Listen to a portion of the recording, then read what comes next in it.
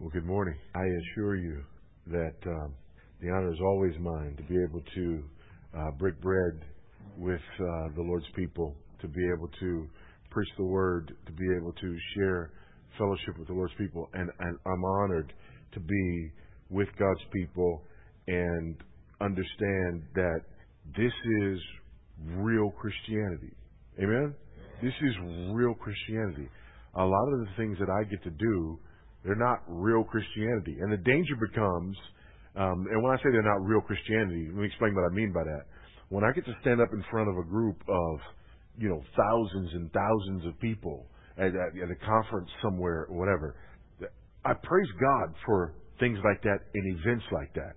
But the danger, especially here in the U.S., and we talked about some of this earlier, the danger is that we begin to experience that over and over again, and we begin to think, this is where it's at. This is real Christianity. This is what we're moving for. This is what we're striving for. And then all of a sudden, when we get into a meeting where there aren't thousands of us or even hundreds of us, where there are just dozens of us, we begin to say, number one, what have we done wrong? And number two, what can we do right so that we can then become the thousands? You hearing me? You're hearing me? And so a lot of times, people will even come into a gathering like this after having had their thinking affected this way, right? Because you go to an event like that, you're with thousands of people, and it just, woo, right? And you're just going, oh man, this is like heaven. This is it. And now all of a sudden, it's what you yearn for, and you come to a meeting like this. And I know that you guys have probably experienced this. People have come to the church and they've experienced church here and they go, this is okay. Maybe someday, maybe someday they will arrive and have that thing that I'm looking for. But in the meantime, I'll go see somewhere else if we get, right? Because the songs we sing, man, they sound different when there's thousands of people singing them, when you can feel it in your bones through the sound system, right?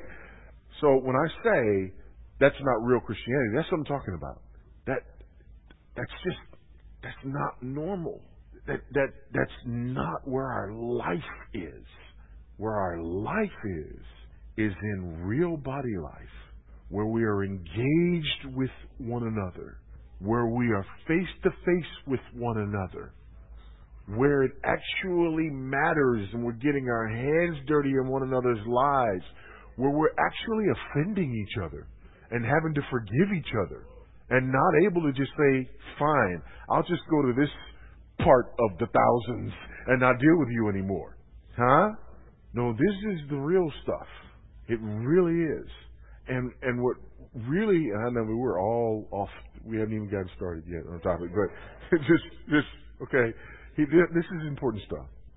What I've experienced, and I've been guilty of it some myself, we always see what's wrong with the things that we're close to, right? The beautiful supermodel. You look at the beautiful supermodel and you just like, that's perfection. But when the beautiful supermodel looks in the mirror, all she sees is her imperfections, right? Because that's what we do.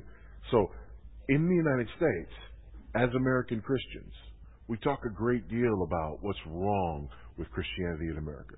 We talk a great deal about where the church is sort of off the rails or whatever. And we have a tendency to believe that American Christianity is in this great spiral and this great crisis. That's not true. And one of the reasons that we believe that's true is because the only thing that we look at is the big picture, the thousands. We see the big mega churches in compromise. We see the big famous pastors who fall. We see the big movements that have gone astray. But what we don't pay attention to is the thousands of churches just like this one, where some faithful man that few people may not even know is hammering away, faithfully expositing the Word of God, loving the people of God, being a faithful minister of the gospel. There are tens of thousands of them across this land who have not bowed the knee to Baal, and the church is healthy in America because of it.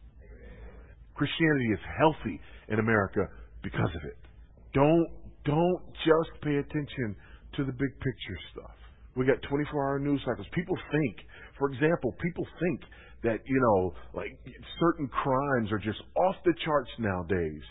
It's not so much that those crimes are off the charts. It's that we have 24-hour news cycle, national news, so every time it happens, you hear about it, right? We think floods. Floods are just no, floods have always been happening all over the place. But now there's news cameras everywhere, so every time one of them happens, we hear about it. Do you see what I'm saying? So Christianity's healthy. And I'll say this before we get started here. One of the things you need to realize is this, and it's something I've come to realize, because everybody's talking about, the gospel is just going forth and it's flourishing in Africa and South America and Asia and so on and so forth. And there are people coming to faith in Africa and Asia and South America. But the church, by and large, in Africa and Asia and South America is a mile wide and half an inch deep, filled with syncretism, and it is not healthy. It's not healthy. Christianity is not shifting away from America. It's just not. And if you want any piece of evidence, I'll give you one. It's the only one you need. When you think about books that you need to read, and I'm not talking about self-help books, I'm talking about sound Christian theology. You can't name 3 authors whose books you feel like you need to read who are not American. You can't. They're all here. The greatest and strongest churches in the world, here. The strongest preachers in the world, here. The greatest and strongest theological institutions in the world, here. And 95% of all the Christian books published in the world, here. You live in the center of the Christian universe. Be grateful for it and stop complaining. Amen? And if you don't believe me, just move somewhere for 6 months. That's all you got to do. Just move outside of America for 6 months, and you'll stop all that whining and complaining. And you'll run back and kiss the ground. Amen? All right. So, be encouraged today. All right? Be encouraged. Are there problems? Of course. When you got 320 million people, of course. Right? Of course there's problems. Of course there's difficulties. But don't miss it. Okay? Don't miss the fact that coast to coast, border to border, all across this land today, there are healthy bodies that are meeting. And all over the rest of the globe, there are people who are struggling to find a healthy church within 20, 30, 50, 100 miles of where they live. Here, when somebody in America says, it's just so hard to find a healthy church, you know what they mean? They mean, I've got 15 criteria for what I want in a church. We're consumers. 15 things that I'm looking for in a church. And 10 of the 15 aren't essential, right? And if I go to a church and there's only 13 out of the 15 things, I'm like, I can't find a church. Whereas in much of the world, people are going, if I can just find the gospel. Amen? If I can just find the gospel. We're worried about what we sit on and what color the carpet is and the songs that we're singing and, the style of the worship and all this stuff. People are going, man, if I can just find the gospel. So realize that even when you hear people saying, so hard to find a church, a lot of them are going, I am a redheaded, left-handed, Reformed Baptist, 1689, regulative principle, hymnody, instrument, they go, I just can't find a church. If you can't say amen, you ought to say ouch. Right? Okay. And I think it's relevant to what we're talking about here because you guys are in the middle of a series on the local church. And I think in our culture, part of the problem with people's appreciation for and understanding of the necessity of the local church is our consumeristic attitude. Because we are very quick to say, church equals these 15 things. And if we don't have those 15 things, forget about it. And we're just not willing to submit ourselves, partly because we don't understand what the essentials are. We don't get it. We don't get it. And we do have the luxury here of looking for the other things. And praise God for that. Amen? Praise God for that. Praise God for Walmart and Costco and, and all, and for the spiritual equivalent of that. Don't apologize because God has blessed you with abundance. Amen? I've got huge bags that I'm headed back with because I live in a place where we don't have same day Amazon delivery. We don't even have same week Amazon delivery, right? So be grateful for that. Don't complain about that. Be grateful for the abundance of healthy churches around. Be grateful for all those sorts of things. But also recognize that it has a tendency to distort your view. So we have to be careful with that. Open your Bibles to the book of Titus. Titus chapter 1. Love the pastoral epistles. 1st, 2nd Timothy, and Titus. One of the things that you hear a lot from people, again, there's this complaint. We're complaining about the church, and when we complain about the church, people will often have their answer or their solution, right? And a lot of the times you'll hear people say, we just need to get back to the first century church. We just need to get back to the church in the book of Acts. We just need to get back to the first century church. To which I always respond, which one? Corinth? They were messed. Galatia? Thessalonica? The first century churches were messed up. That's why we have the epistles, folks. Amen? There were huge problems in the first century church. And so we have, again, completely unrealistic view, And another issue is this. When we think about first century church problems, why we have the epistles. The second thing is we just need to get back in the church to the church in the book of Acts. And so we want to go back and look at the church of Acts, and we want to be that. The book of Acts is not given to us to teach us how to do church. Narrative is not normative. The book of Acts tells us what happened. It's not prescriptive for us. Okay? For example, Ananias and Sapphira. Did it happen? God killed them in church. Amen. He killed them in church. Does that mean that that's the way church discipline is handled? No. Narrative is not normative. Yeah, praise God, brother. Amen. Right? It's not. One of these days, I'll walk into church and somebody will be, behold the feet of the men who are going to carry. Right? Amen. Well, we don't want that. We don't want that. And so, when we try to understand how we put together the church, and there are a lot of heretical teachings in the church today that come from people going to the book of Acts to figure out how to do church. The book of Acts is not there to teach us how to do church. The epistles are there to teach us how to do church. The book of Acts tells us what happened. The epistles tell us what's supposed to happen. Okay? The book of Acts is narrative. The epistles are normative. And then among the epistles we have the pastoral epistles. The pastoral epistles are very specific in giving us instructions as to how the church is supposed to be ordered. Okay? This is where we go. This is what we look to. So here's an example. You look at Acts chapter 6, right?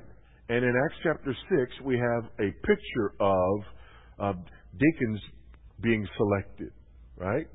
But if you want to understand the qualifications of that office, you don't go to Acts chapter 6. You go to 1 Timothy chapter 3. Because there we have an epistle that gives us guidance as to what to do, as opposed to Acts just giving us an example of something that happened. Is this making sense? Okay? And so Paul talks about, in the book of Acts, we have a picture of him exercising his apostleship there and exercising his eldership there. But if we want to understand what eldership is supposed to look like, we go to the pastoral epistles and we get very specific instructions on those things. So, 1st, 2nd Timothy, and Titus, we have these pastoral epistles. Listen, here's Paul's ministry in a nutshell. Paul traveled, right? He would go to various places. He's the apostle to the Gentiles, and so he travels. When he travels, what does he do? When he travels, he teaches, and he teaches two different ways. In the synagogue, he's taking the scriptures and he's expounding the scriptures in the synagogue, and he is teaching in the synagogue why Christ is the truth to which this text points, right? And then are we doing? I can stay over here. Okay, my bad. And then that's what he's doing in the synagogue, and then in the marketplace and everywhere else, right? He's doing that in the synagogue with the Jews, marketplace and everywhere else with the Gentiles. What is he doing? He's basically giving them the gospel in meta-narrative form or the big picture form, right? I walked around and I saw the objects of your worship, right? That which you worship in ignorance, now I'll explain to you. And then what does he give them? Creation, fall, redemption, consummation. It's the big picture. He's not necessarily expounding on the scriptures, but he's giving them the gospel in the big picture form. People come to faith. He plants a church. He makes disciples. Sometimes a few months, sometimes a few years, right? And then he travels and starts all over again. But as he began to travel, there are a couple of things that began to happen. Number one, he writes his epistles. Gone on a missionary journey, planted churches. He gets back. Hey, man, we got some letters for you. Here's one from Chloe in Corinth. They need your help. So he writes letters. Okay? So we have the epistles. He's writing these letters. Dealing with problems that are arising in the church. Dealing with questions that are arising in the churches as he's planting them. Right? But then there's a second thing happening. The second thing that's happening, in addition to him writing these letters, is that he's pouring his life into men. Timothy, Titus, Epaphras, John Mark. He's pouring his life into men so that they, in turn, will travel, preach, plant. Okay? So in the pastoral epistles, we have sort of the apex of Pauline ministry. Because in the pastoral epistles, we have, on the one hand, here is the writing that is a byproduct and fruit of his missionary journeys, right? But also, in addition to this just being his writing, this is his writing specifically to the men whom he mentored in order to send out. So like all of Pauline ministry comes together at its apex in its most complete form in the pastoral epistle. That's just good, y'all. Amen? So here in Titus, we have an example of this. This kind of essence, you know. It's kind of like the first pressing of the olives, right? The extra virgin olive oil, the good stuff, right? We have it right here. So let's look at it here in Titus chapter 1. With a view toward understanding the importance, the centrality of the local church in our life and experience as believers. We're going to see that there's three things here. Let me give you these three things that we have. These, when it comes to our life and our vitality as believers. We have the local church.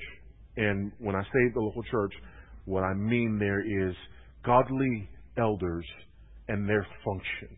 Okay? When I say the local church, I mean godly elders and their function.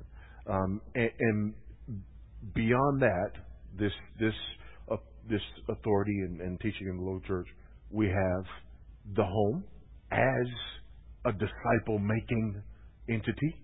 Okay? And then we have godly, mature men and women in the church and the ministry that they provide, both in example and in teaching. Okay? These are the three legs of the stool, if you will. And we see all of those here in this first chapter of the book of Titus. First, let's look at the eldership.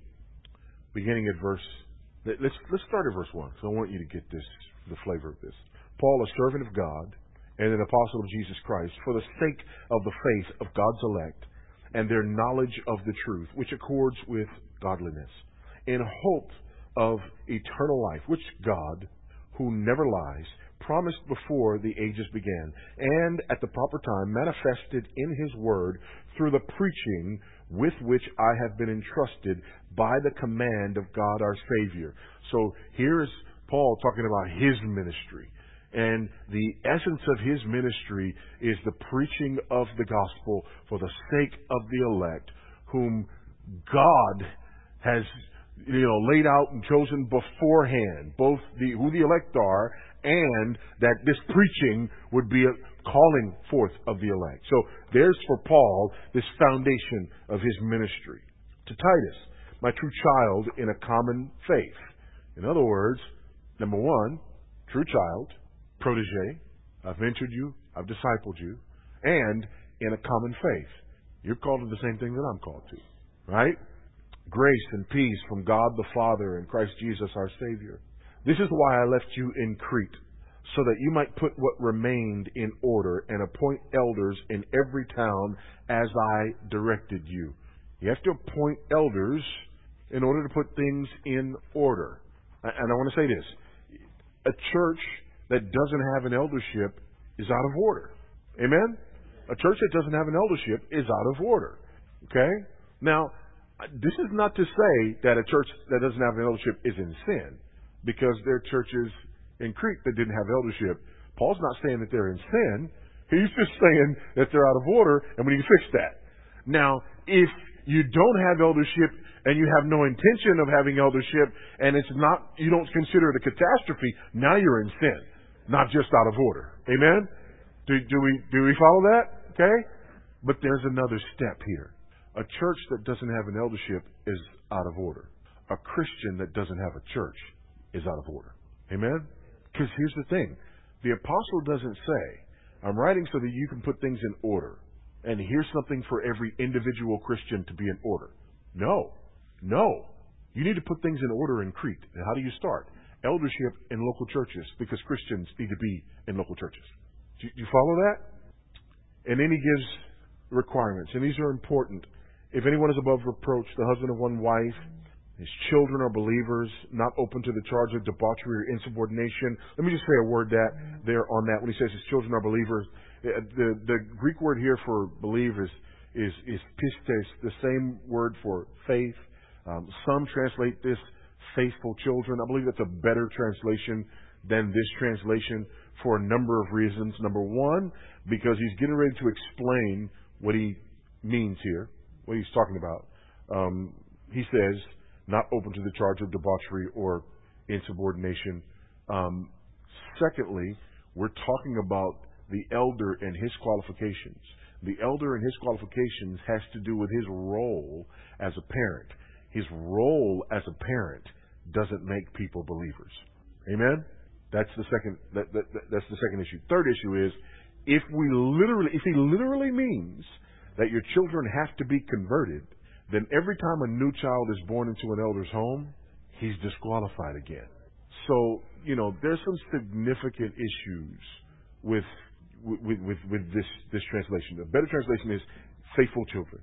Okay? Because you can have a guy whose children are out of order, but if he is qualified for his office, he'll be dealing with them properly. So basically, you take some children who are out of order and you want to know if their dad's qualified. Here's the question that you ask. This child is out of order. What's your response? Typical. Or, you in trouble, because I know your daddy. Do you see the difference? Okay? The qualification here has to do with the way a man is governing. We got that? Okay. Above reproach, husband and one wife. Again, he is an exemplary husband and he's an exemplary father. Verse 7. For an overseer as God's steward must be above reproach.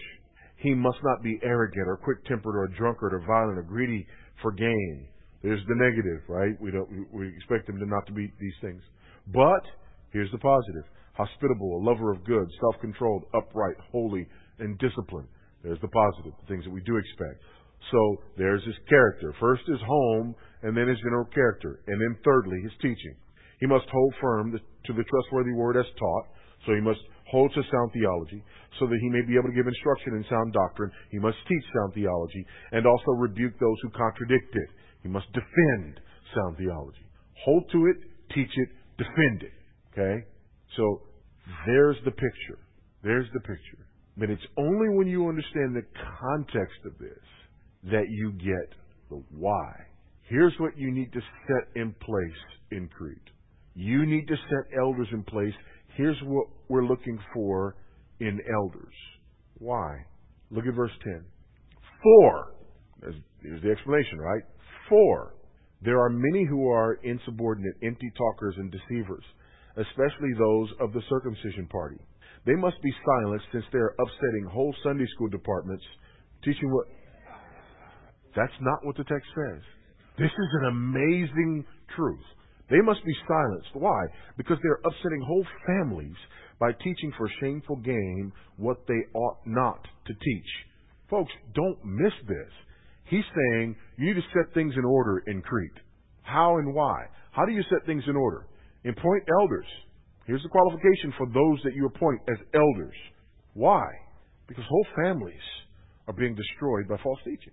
So there's the second leg, right? The first The first leg for our healthy Christian life and experience is the church, its foundation, and the eldership as representative of this foundation, right? When we talk about the church as our foundation, what are you talking about? Are you talking about a building? No, right? When you talk about a church, are you just talking about just a gathering of people? No. Although that's where most people try to get to. They say, no, the church is not the building, it's the gathering. That's almost right. That's almost right. Because again, they had gatherings in Crete, but the gatherings were out of order. Why?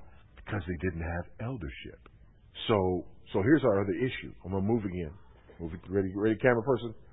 Okay. I appreciate you taking notes, but when I get ready to move, you gotta, okay? All right. So here's the issue. I was here for a homeschool conference. A lot of you were at the homeschool conference. And so here's where a lot of the families in our circles have gone off the rails. The church is not the building, it's the gathering. We're several homeschool families who have a list of 15 things we're looking for. There's no church around in our area who has these 15 things. So, since the church is not the building, it's a gathering, we're going to get 3 or 4 homeschool families to gather together on Sundays, and this is going to be our church, because the church is not the building, it's the gathering. We're your elders. Do you see? Church is not the building, it's the gathering. Almost right. Almost right. There must be an eldership, and the eldership must be qualified, because Paul says so. Amen? I don't write the mail, I just deliver it. Right? Are we seeing this? Okay? And so, here's the other thing that's important not to negate. These families, right? The smallest teaching unit in the church is the family, okay? These families need to be protected. Paul does not deny that. These families need to be taught. Paul does not deny that. These families need to be functioning the way families are supposed to be functioning. Paul does not deny that. But he says they are not an end in themselves. They fall under the rubric and under the authority and under the auspices of elderships. Church without eldership is out of order. Christians without church, out of order. So these things work together. And let's look specifically now at these issues here in Crete, and then we'll look at the third leg. One of the Cretans, a prophet of their own, said, Cretans are always liars, evil beasts, lazy gluttons. This testimony is true. Therefore rebuke them sharply, that they may be sound in faith. Now, go back up to the first paragraph. Remember we started in verse 1. I want you to see some things here. Paul, a servant of God, apostle of Jesus Christ, for the sake of the faith of God's elect. So there's faith. And we now see that these people need to be rebuked so that they can be sound in faith. I'm an apostle. What's my apostleship about? The faith of God's elect. And then the second thing, and their knowledge of the truth. Thirdly, which accords with godliness. Faith based in knowledge, which bears the fruit of godliness. Now, watch what's happening here. The Cretans, the testimony is true. Therefore rebuke them sharply, that they may be sound in faith. They're evil beasts, lazy gluttons. Why? Because they're not sound in faith. Paul's ministry exists. Why? So that people can be sound in faith. Eldership needs to exist in Crete. Why? So that these people who are not sound in faith and are evil beasts and greedy gluttons can be sound in faith. Great. Now, this faith is in accordance with the knowledge of let's keep reading. Not devoting themselves to Jewish myths and the commands of people who turn away from the...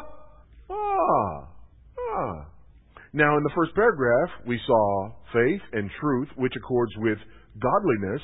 So now, if Paul is sort of recapitulating the same argument, the next thing that we ought to see is what? Godliness, right? Well, let's keep reading. To the pure, all things are pure, but to the defiled and unbelieving, nothing is pure. But both their minds and their consciences are defiled. They profess to know God, but they deny Him by their works or deeds. They are detestable, disobedient, unfit for any good work. What's that? Godliness. Faith, rooted in truth, which bears the fruit of godliness.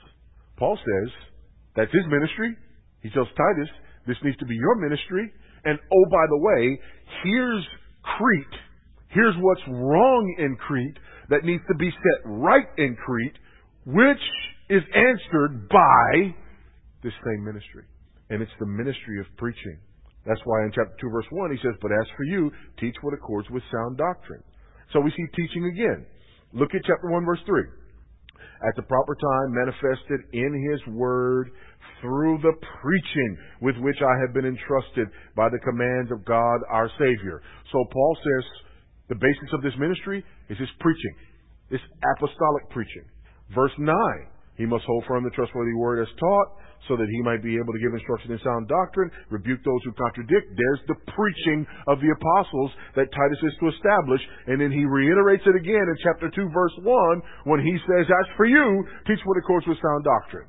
My apostolic ministry is built on this preaching, pointed at faith that accords with the truth and bears the fruit of godliness. You need to find elders who will engage in this preaching, pointed at faith, founded on the truth, which results in godliness. Because you're in a place that lacks faith and truth, and therefore lacks godliness. So, you teach what accords with sound doctrine. This is the teaching of the eldership. This is the teaching of the people of God. This is the teaching that is to be mirrored in our homes. Let's look at that third leg. Verse 2. Older men are to be sober-minded, dignified, self-controlled, sound in faith, in love, and in steadfastness. Older women likewise are to be reverent in behavior, not slanderers or slaves to much wine. They are to teach what is good. There we go, that teaching again. And so train the young women to love their husbands and children, to be self-controlled, pure, working at home, kind, and submissive to their own husbands, that the word of God may not be reviled. Likewise urge the younger men to be self-controlled. And then, in case you didn't get it the first 3 times, show yourself in all respects to be a model of good works, and in your teaching, show integrity, dignity, sound speech that cannot be condemned, so that an opponent may be put to shame, having nothing evil to say about us. There is your teaching and your conduct put together again, in case you missed it. And so now, we have this eldership, leg number 1. Secondly, we have families who are doing what God has called and commanded families to do. That's leg number 2. And then thirdly, we have godly, mature men and women in the church who are modeling this and engaging life on life in instructing younger believers in this. This is body life, folks. This is body life. You don't get this at a 10,000 person conference. And this is why I spent all that time talking about that earlier on, because we're beginning to create this image in our minds of Christianity that is stadium-based. What do you need? I need the conference. I need the event. I need the boost. No. What you need is a godly eldership committed to sound teaching that is pointed at faith, based in the truth, that leads to godliness. What you need is your family who is being submitted to this and shaped by this and modeling it in the teaching that you're doing in the home that is pointed in faith, rooted in the truth that leads to godliness. And you need to be in relationship with mature men and women in the church who've been at this for a while, so that they have faith based in that truth that is led over time to a track record of godliness, so that they can model it for you. This is body life. This is what the church is. This is what the church looks like. It's a mess, but it's a glorious mess. Amen? This is what Paul gave his life for. It's what he gave his life to. And this is what he's raising up young Timothy and young Titus and Epaphras and John Mark and this is what he's raising them up for. Because this is the way that the gospel marches forward into the next generation. And it's the only way that the gospel marches forward into the next generation. Again, there are more details about what this eldership looks like. And I praise God that you guys are going through this series and dealing with the local church and the essence of it and what it does and all of that is vital. But today, I want you to see the big picture. I want you to understand the essence of the Christian existence and ethos, and how you cannot separate this from body life. You just, what does this look like if you take eldership out of it? Now it's not just a mess, it's a hot mess, right? No longer a glorious mess, it's just a hot mess if you take eldership out of it. The rails aren't there, the boundaries aren't there, the checks and balances aren't there, the gifts of God aren't there. See, eldership requires these gifts and callings, right? There's measurable things there. You take away the checks and balances of the measurable things, and where are we going? Now, again, this is no guarantee. There's still difficulties that come.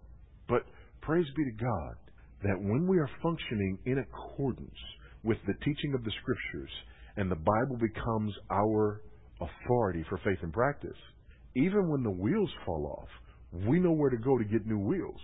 Amen?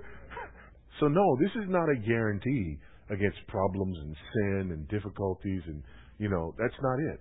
But folks, this is also the beauty of the church when it is submitted to the apostolic authority. There are churches who have been through horrible experience and they still stand. There are marriages. Some of you could probably stand up and testify. There are marriages that have been through horrible experiences. But if you're rooted and grounded in God, rooted and grounded in the gospel, rooted and grounded in His Word, you can stand up and testify. We've been married for 40, 50, 60 years. 20 years ago, we almost didn't make it. Right? That's a real testimony. And there are churches who have that testimony. I love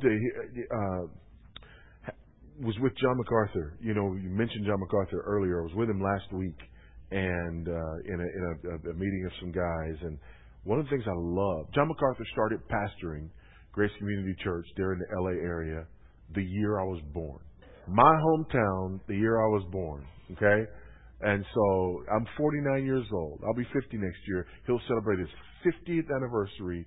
And he's still in LA. I'm gone, right? But he's still right there at that church.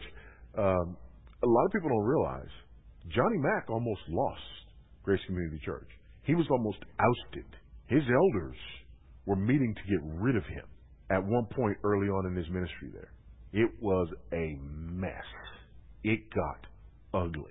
But when you're committed to the apostolic teaching, I'm telling you, it's no guarantee that the wheels won't fall off, but you know where to go get some replacements.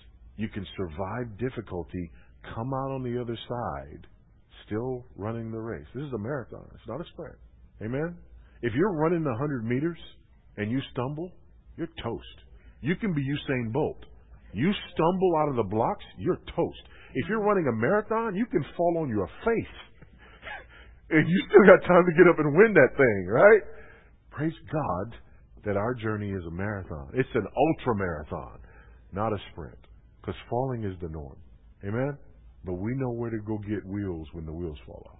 And we praise God for the bride of Christ, the glorious, imperfect, yet being perfected bride of Christ. May we love her as He does. Let's pray. Gracious God, our Heavenly Father, how we thank You for Your kindness toward us, for Your goodness in our lives, for the church, the glorious bride of Christ. Thank You for healthy bodies of believers led by godly elders, submitted to Your word, teaching that truth that produces godliness. Thank You for homes and families that are committed to faithfully modeling and teaching this truth day to day. Thank You for godly, mature men and women in the church whose lives have been shaped by this truth over the years and who give of themselves to transmit this truth in life-on-life relationships with younger believers. And thank You for the magnificent way that all of these things come together to bear fruit for the sake of Christ, who gave His very life for this.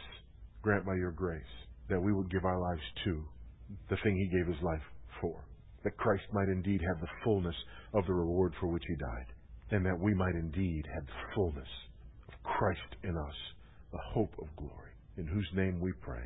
Amen.